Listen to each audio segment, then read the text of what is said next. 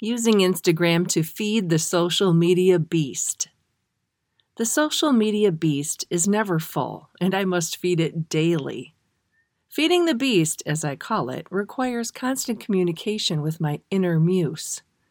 Over time, I realized that I have created memes, blogs, videos, pictures, infographics, and much of this content is a one-and-done viewing. Today I posted to my Instagram page, and this image is a one-and-done post. I have no plans on using this image again. Scrolling through the images, I wonder how many people scan through my portfolio and look at the entire portfolio? I can hear my muse saying, "Look at all you've created, and it's just sitting here void of eyes." My muse was right. These creative images are there sitting waiting to be used, and I must find a way to use them. My solution is to screen capture my portfolio work. The idea of repurposing old work is nothing new in the marketing handbook.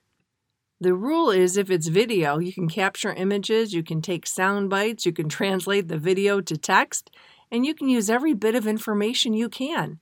And when you think you're done, update the footage and use it as a jump-off segment to a new video. Screen capturing my Instagram site would create a new mosaic picture that highlights my artwork. By doing this, I create new marketing material from past media posts.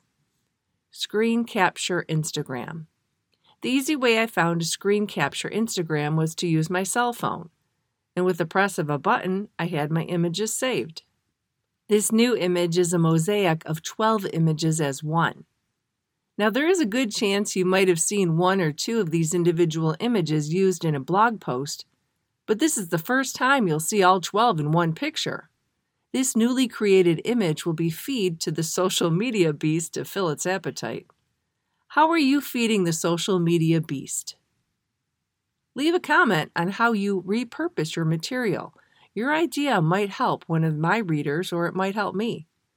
This concludes the article.